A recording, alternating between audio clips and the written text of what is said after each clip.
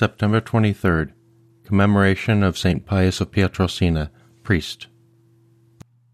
Lord, open my lips, and my mouth will proclaim your praise. Come, let us worship Christ, chief shepherd of the flock.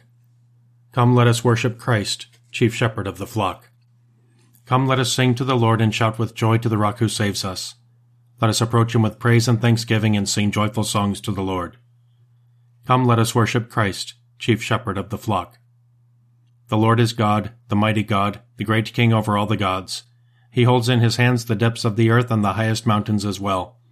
He made the sea, it belongs to him, the dry land too, for it was formed by his hands.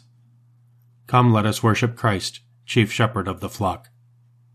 Come then, let us bow down and worship, bending the knee before the Lord our Maker, for he is our God and we are his people, the flock he shepherds. Come, let us worship Christ, chief shepherd of the flock. Today listen to the voice of the Lord.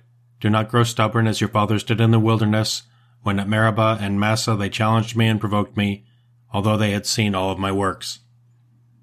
Come, let us worship Christ, chief shepherd of the flock. 40 years I endured that generation. I said, they are a people whose hearts go astray, and they do not know my ways.